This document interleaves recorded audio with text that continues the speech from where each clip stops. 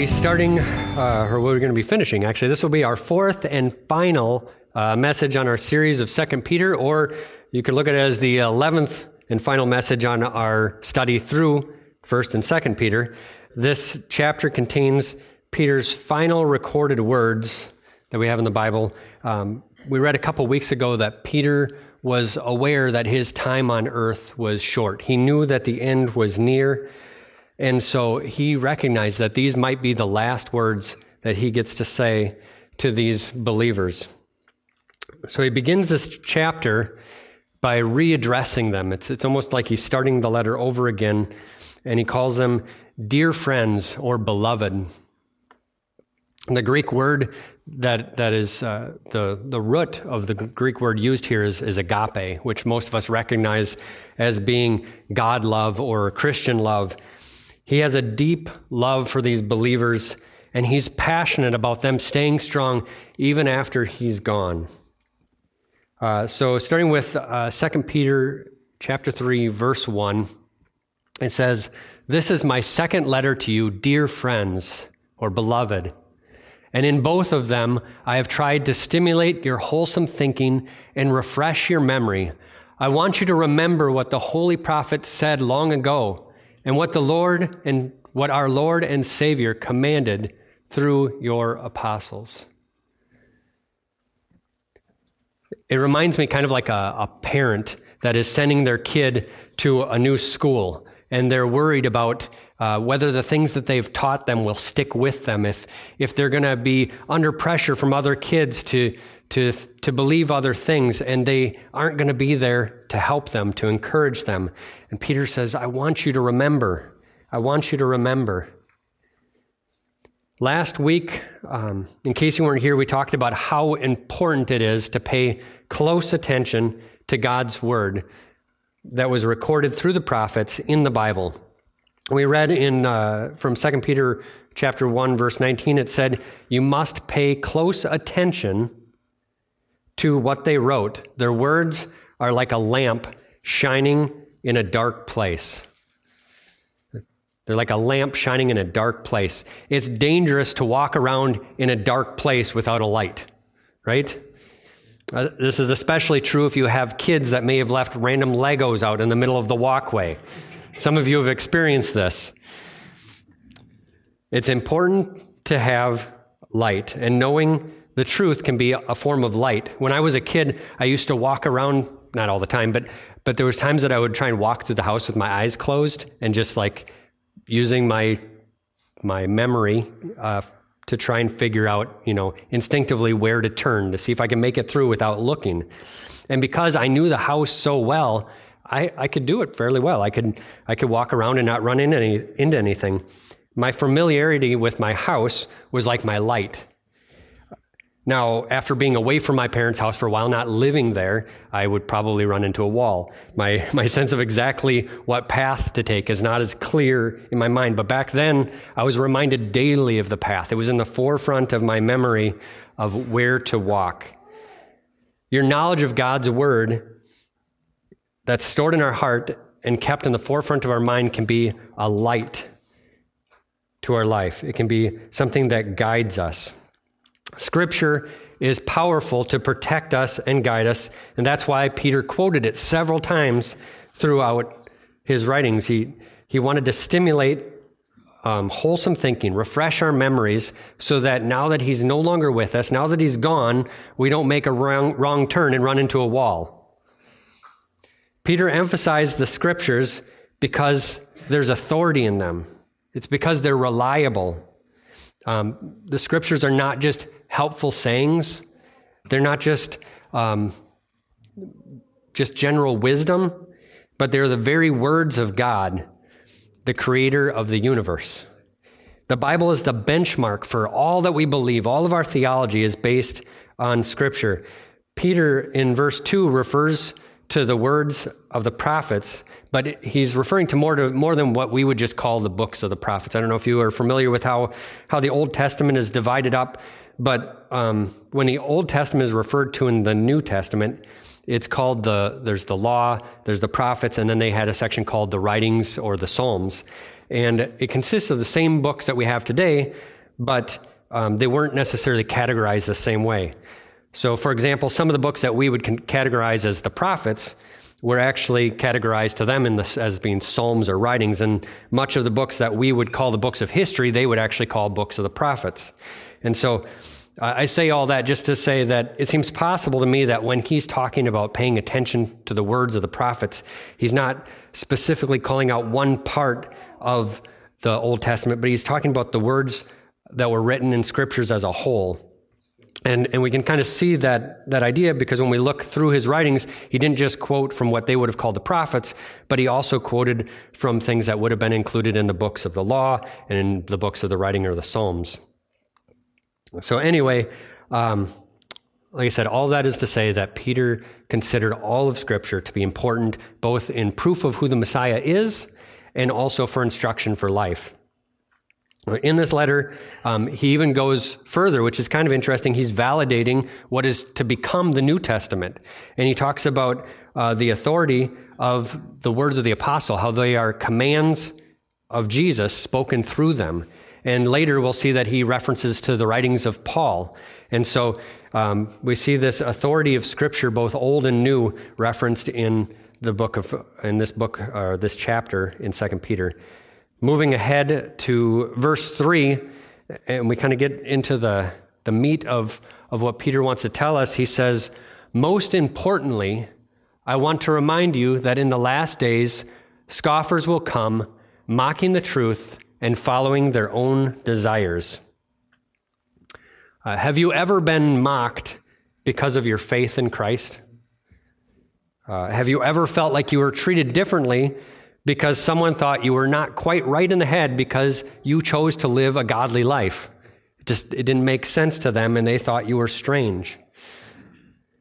Even if you haven't experienced that sort of mocking personally, specifically to you, when we look across culture, we can see that Christians as a whole are mocked in this world. We see it through sitcoms and movies and how personalities in the media view Christians or how they portray Christians and how they seem to maybe scoff at us because our views, our beliefs that come from the Bible, they clash with their desires, with how they want to live, and they feel like it's an infringement upon their freedoms.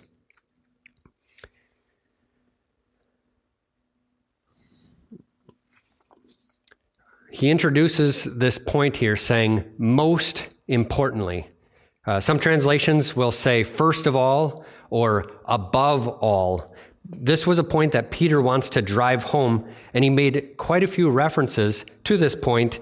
If we look back through the two books that he has in the Bible, 1st and 2nd Peter, if we look back in 1 Peter chapter 3, verse 9, he says, he talks about not retaliating with insults when people insult you. Instead, pay them back with a blessing. In 1 Peter 4, he says that your former friends who are surprised that you don't want to continue in sin with them, they will slander you. Then again, jumping to verse 14, he says that if you are insulted because you bear the name of Jesus Christ, that you will be blessed. Then jumping into 2 Peter chapter 2, verse 2, he says, because of false teachers, the way of truth will be slandered. And lastly, in verse 12, still talking about false teachers, he says that they scoff at the things they do not understand. This has been kind of a theme that we find. There's a few different themes that we find repeated through Peter's writings, but this is a major theme. And there's a reason why it is important. There's a reason why he calls it most important. And the reason for that is because we need to be ready for it. It's going to happen. He says there will be scoffers. We need to be ready because if we're not ready, it can make us question our faith. People generally, naturally, we want to fit in with the people around us. We want to be accepted. And so when our ideas are scoffed, when we're made to look like an outsider, our natural desire is to want to shift. We want to fit in. So dealing with the pressures of our beliefs being mocked can make life hard. And if you're not grounded, if you're not completely convinced of and committed to Jesus and the hope that we have in him, eventually you're going to feel like it's just not worth it. You feel like, why am I doing this? And you may turn away. In verse 21, this is from 2 Peter chapter 2, verse 21. We read this last week. It said that it would be better if they had never known the way to righteousness than to know it and then reject the command they were given to live a holy life. There are some, because of mocking, that will be convinced to turn. And I believe this is pulling on Peter's heart. He's calling them my beloved. He's calling them my dear friends. Most importantly, be ready, holding on to the words of the prophets, the words of Scripture. Hold on to them so that you can face the scoffing, so that you can face the mocking that you will endure in life. One time I don't know if this was a specific crime show that I watched or if it's just a general thought that I have from shows that I've seen or whatever, but I have this picture in my head of a person who is in the wrong place at the wrong time, and he's arrested for committing a crime. And for some reason, whether he's under the influence of some drugs or something, he can't remember exactly what happened. But he's in this interrogation room. The detectives believe him to be guilty. And so he's sitting there not remembering, and the detectives interrogating him hurl accusations at him in a rapid pace. They say, "We have video of you entering the building. Your prints are on the weapon. Do you really expect us to believe that you weren't there, that you didn't do this? We know you didn't like him. We have witnesses of you arguing with him. You know you're guilty. Just admit it. We already know you did it. Stop wasting our time. You went to the building with that weapon. Isn't that right? Isn't that right?" This is the picture I see in my mind, and they're berated, and eventually they're like, I did it. I must have done it. They confess to this thing because it seems so likely to be true. So they confess to something they didn't do. Now, this is obviously more intense than something we would face in real life, but the idea here is that if he had known the truth, if he knew the truth, there's no way he would confess to something they didn't do, that he would take on the punishment for something he didn't do because he knew that he didn't do it. So today, we experience the enemy attacking us in a little bit different way. It seems more subtle. It seems like it's a long process of wearing us down, looking for those weak spots of where our faith isn't as sure. Those weak spots are places where we don't know the truth, or if we do know the truth, it's not founded on Scripture. It's founded on something we heard somebody say. We believed it to be true, but it's not solid in our lives. And so we need our beliefs to be grounded on the unshakable Word of God. Psalms 119 gives us a picture of somebody who has that kind of unshakable faith in the Word of God, and he won't let evil people change his mind. It says in Psalms 119, it says, "I hate those with divided loyalties, but I love your instructions. You are my refuge and my shield. Your word is my source of hope. Get out of my life, you evil-minded people, for I intend to obey the commands of my God. Lord, sustain me as you promised, that I may live. Do not let my hope be crushed. Sustain me, and I will be rescued. Then I will meditate continually on your decrees, but you have rejected all who have strayed from your decrees. They are only fooling themselves." How can we stand against scoffers if we don't know what is truth?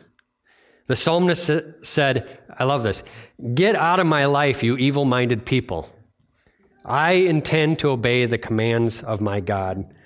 You cannot recognize who the evil-minded people are without having God's commands in your heart and mind to compare them to.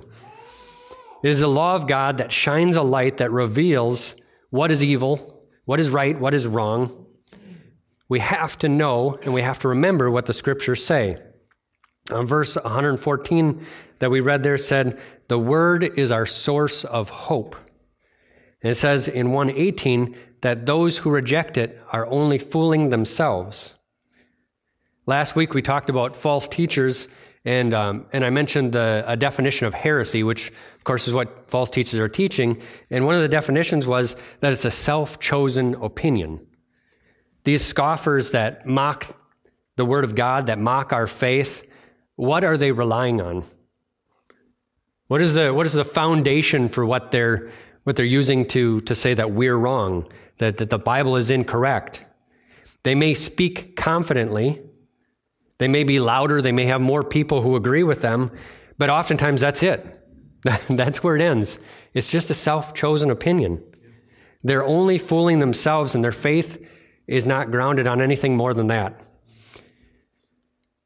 And if we don't have our faith grounded on something more than that, we'll be influenced by the crowd.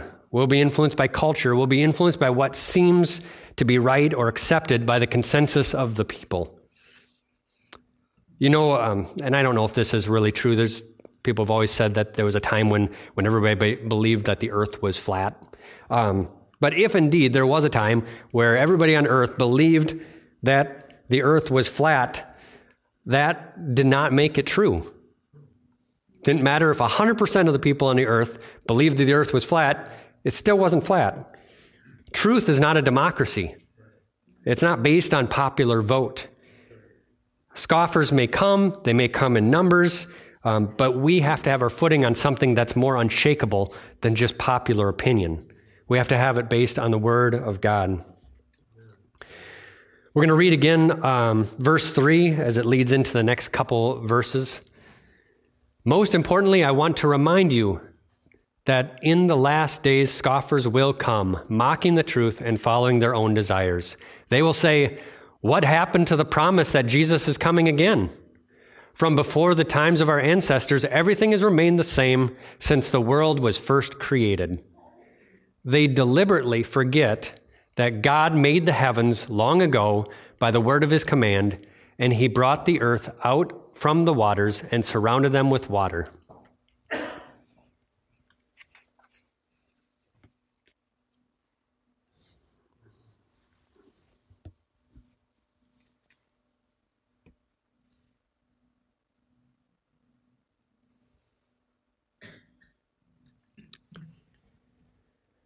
It says that they deliberately forget that God made the heavens and the earth. What they say and what they know are two different things. They say that things have remained the same. They say today we hear people say that they don't believe that there's a God or that creation was a design from something bigger than just a random explosion. But they deliberately forget that God made the heavens and the earth. Somewhere inside, somewhere, whether they know it right now or whether it's something they knew and they've chosen to forget, they know that there's a God behind all of creation. They know that there is absolute truth. They know that there is a right and a wrong and a holy and an unholy, but they choose to forget it. They choose not to believe it or accept it. Otherwise, they would have to deny their own desires. So they justify their beliefs, fooling themselves, because they don't desire to believe. Psalms 19, verse 1 says, the heavens proclaim the glory of God. The skies display his craftsmanship. Day after day, they continue to speak. Night after night, they make him known. They speak without a sound or a word. Their voice is never heard, yet their message has gone throughout the earth and their words to all the world. God has made a home in the heavens for the sun.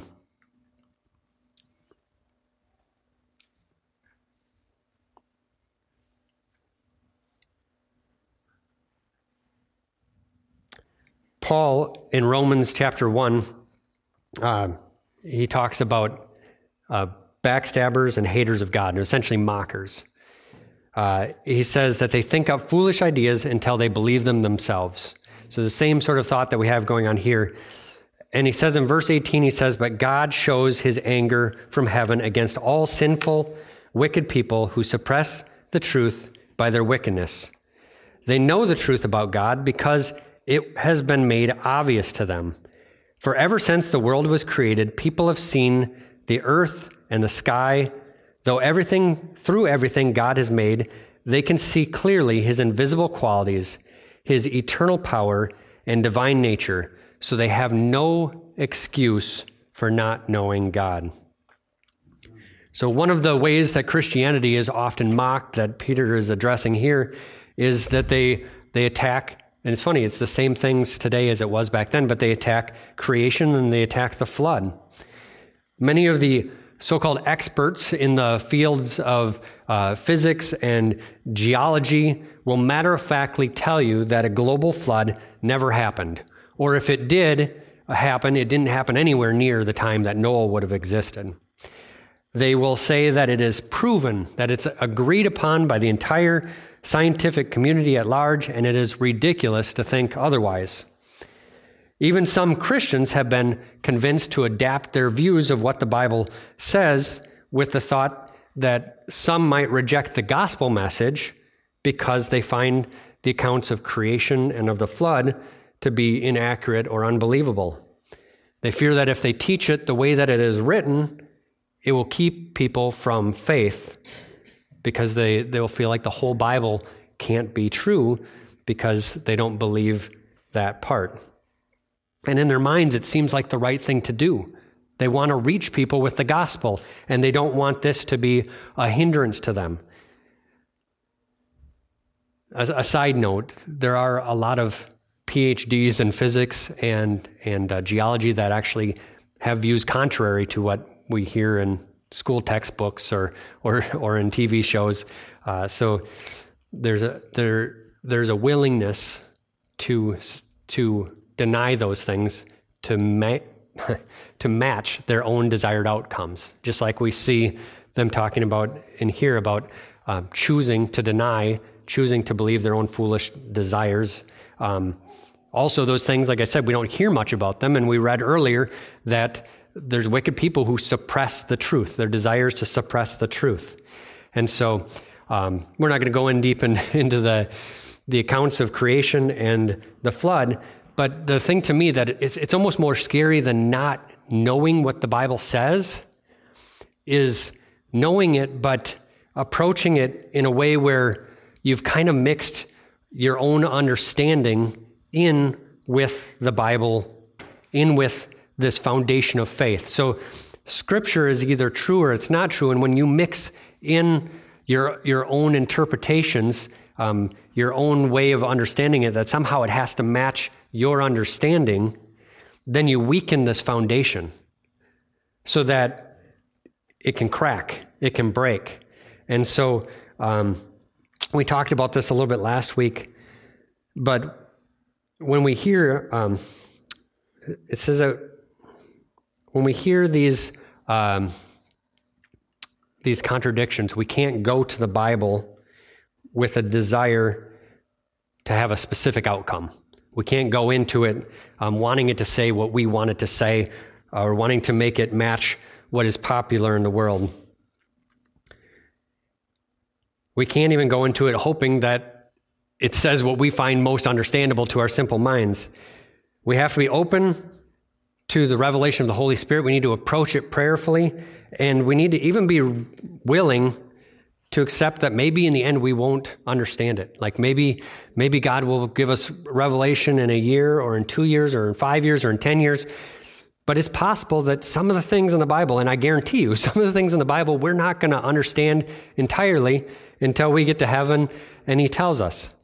But we have to have, if we don't have the Word of God as our faith, as our foundation, then we're just fooling ourselves. We're just making up our own religion. We're just making up our own God, essentially.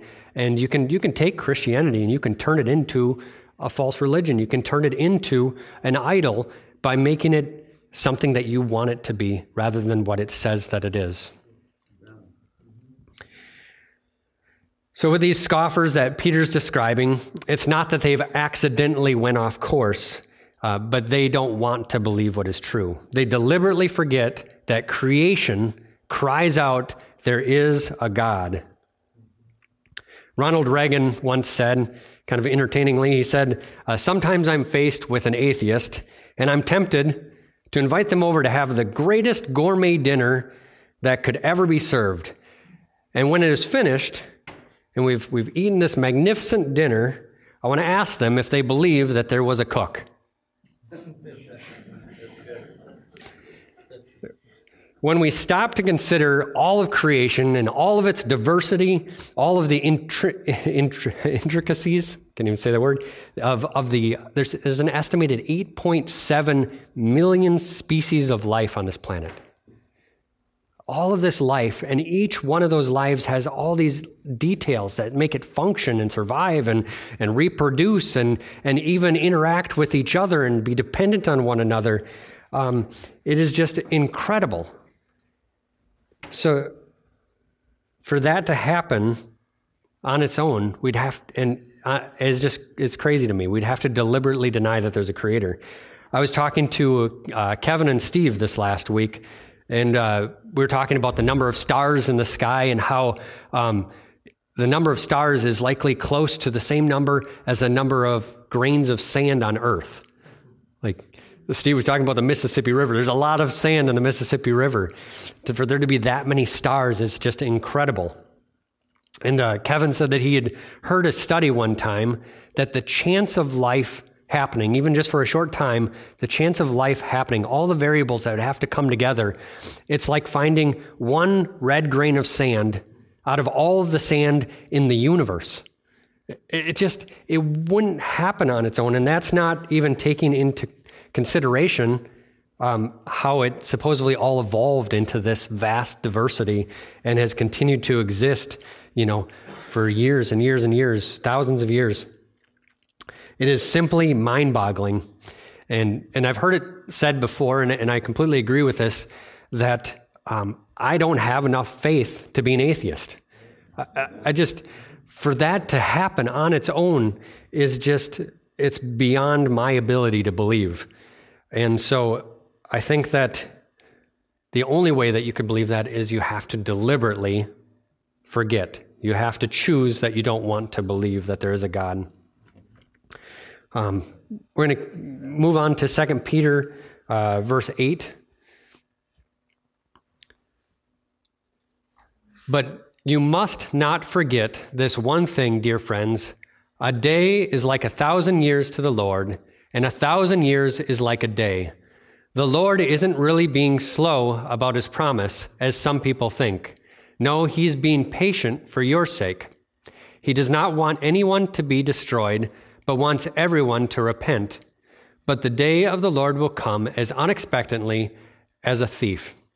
Then the heavens will pass away with a terrible noise, and the very elements themselves will disappear in fire, and the earth and everything on it will be found to deserve judgment. Earlier, in verse 4, we read that they will say, what happened to the promise that Jesus is coming again? So Peter here seems to be responding to this form of mocking that, if Jesus was really real, he would be here by now.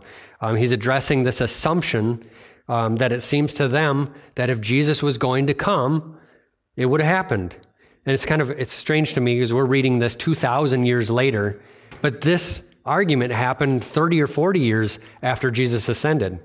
And to me, that seems very recent to be already questioning. But, that's because we've been waiting for 2,000 years.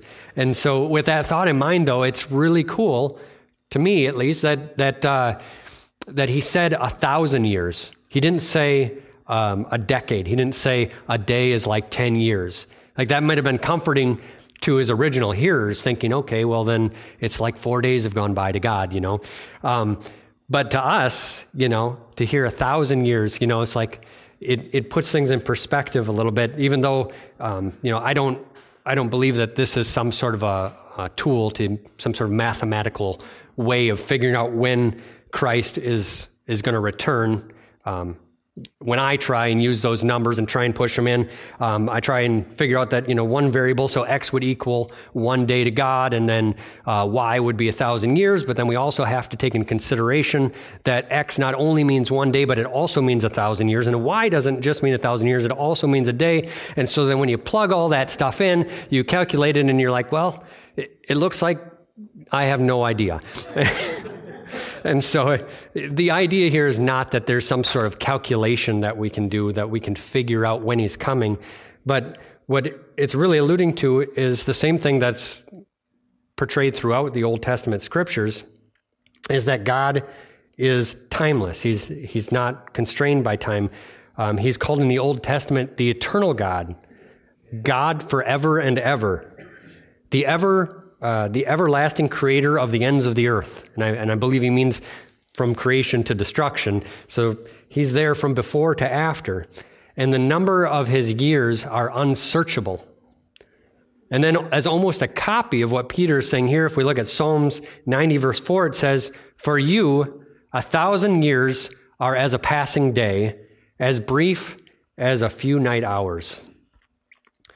So the only explanation for this riddle is that God's plans are not contingent on whether or not we feel like it was a long time. That's not a reason to deny whether it's going to happen or not. God is not bound by time. It's like having a child in the back seat, and 5 minutes after you leave the driveway, they're like, "This is taking forever."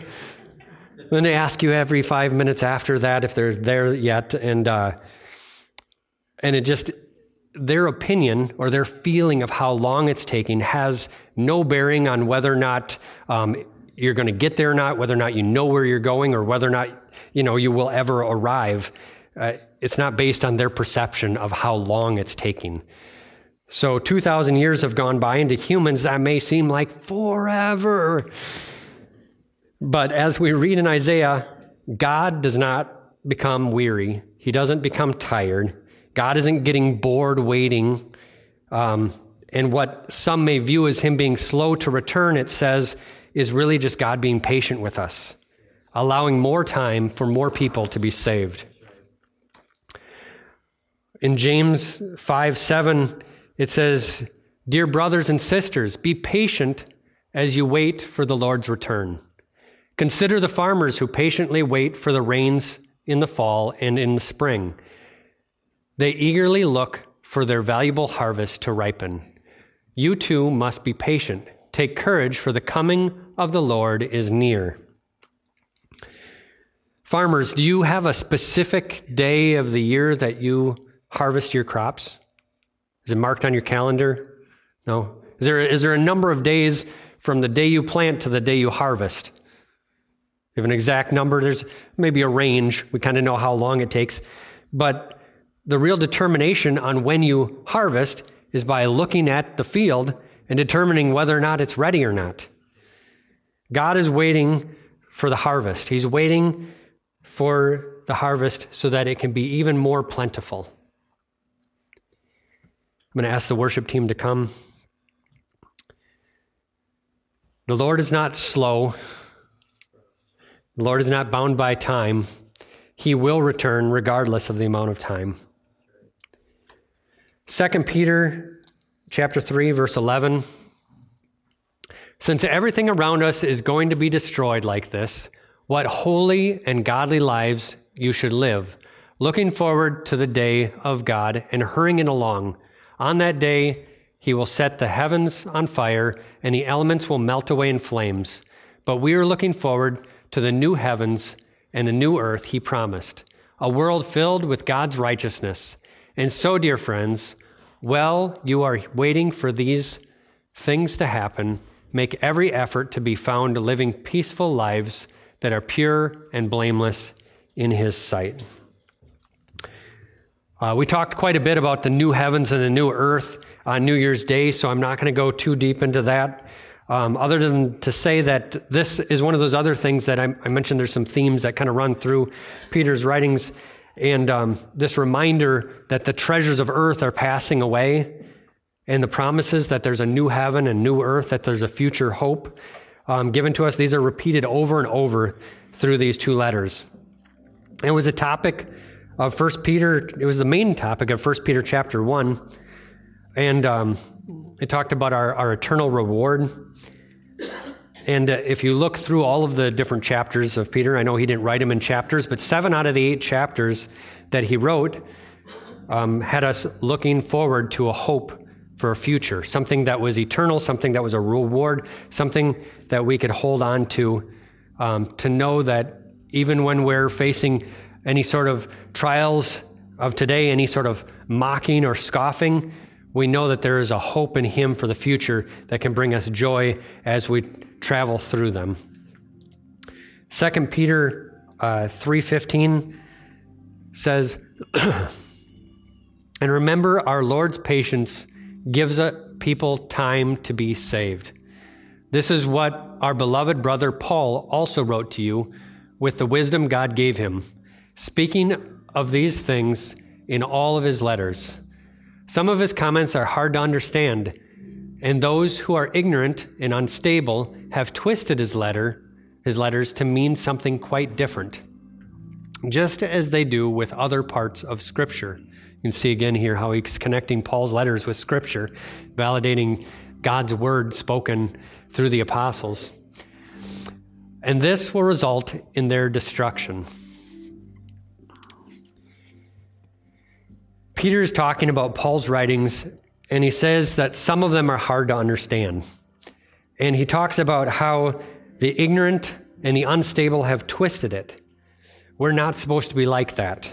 We're not supposed to just grab a piece of the puzzle and run with it. We have to take God's word as a whole. We have to look at all the things that we've been taught and find out how do they apply together. How does it match what we know about God's character and his values and his plans and his purposes.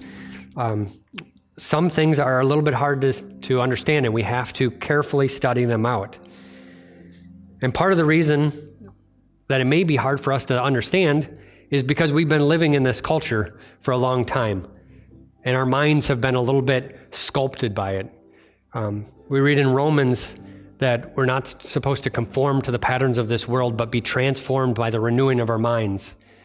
It says we have to be transformed by the renewing of our minds. That means that there was some conforming that happened.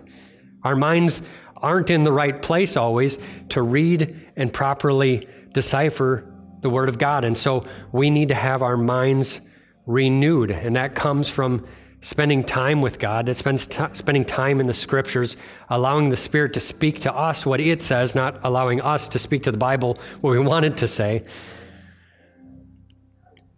So carefully study and hold it in your hearts and let it be a guide and a light.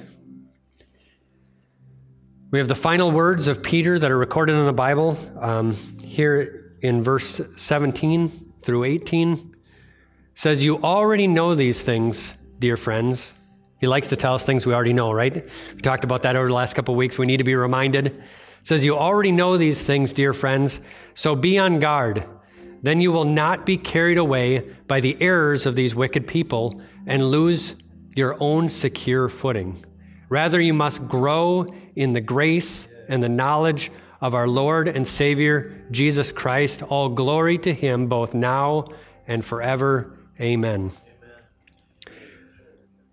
It appears to me in this section, there's no middle option. He doesn't give us a spot where we're standing still. It says to be on guard so that you're not carried away. And then it says you must grow. So I think you can infer from this that if you are not growing, you're likely getting carried away. It's one or the other. I always think of it like you're standing in a river that has a strong current. You're about waist deep, and it's pushing against you. And if you just stand there, little by little, the sand kind of gets washed from under your feet, and you kind of move backwards a little bit. But you can move forward, but you have to do it on purpose. You have to be diligent about it. And the other thing is you don't have to stand in the deepest part of the river. We live in the world, but that doesn't mean that you need to immerse yourself in it. I mean, the worst thing you could do is just pick up your feet and you'll just be carried on. culture is a current. It's got pressure against you. And we must not be carried away. We have to be on guard. We have to plant our feet. We have to look for those rocks in the riverbed so that we can walk forward.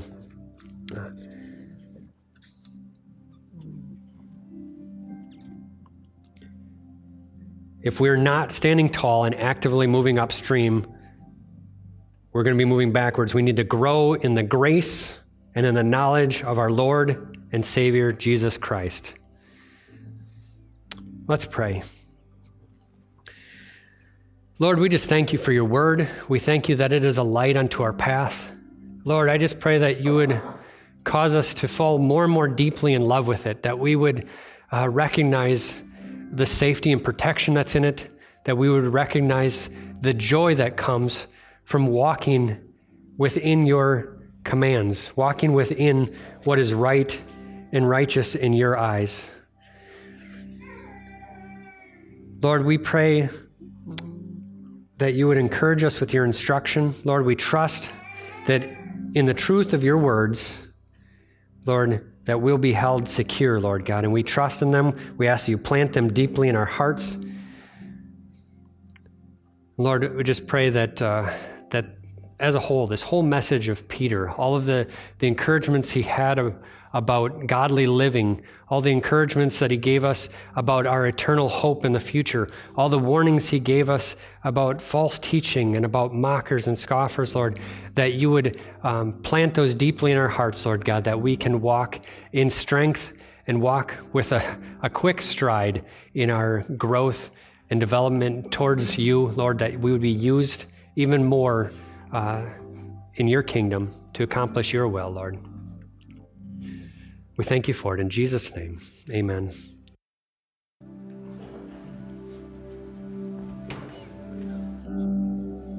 I was just thinking about how I've mentioned this good news sandwich idea. We've referenced back to that a few times, but just even the scoffers, they're fooling themselves, and it may be easy for us to want to either back down when we're intimidated, when we're confronted with this mocking, we can be silent and not want to say anything, or we can fight back and feel like we need to, tell them what's true. And one of the things that we talked about when we talked about this good news sandwiches, that we need to have it. Actually, I think it was the bottom one. We talked about carrying it in with gentleness. That we're offering this with a gentleness, and so we don't need to be afraid. We can be bold. We can know that we know the truth. Like this guy being, interrogated. Like he would have, if he knew that he didn't do it, he would have said, "No, I didn't. No, I didn't. I don't care what you said. No, I didn't."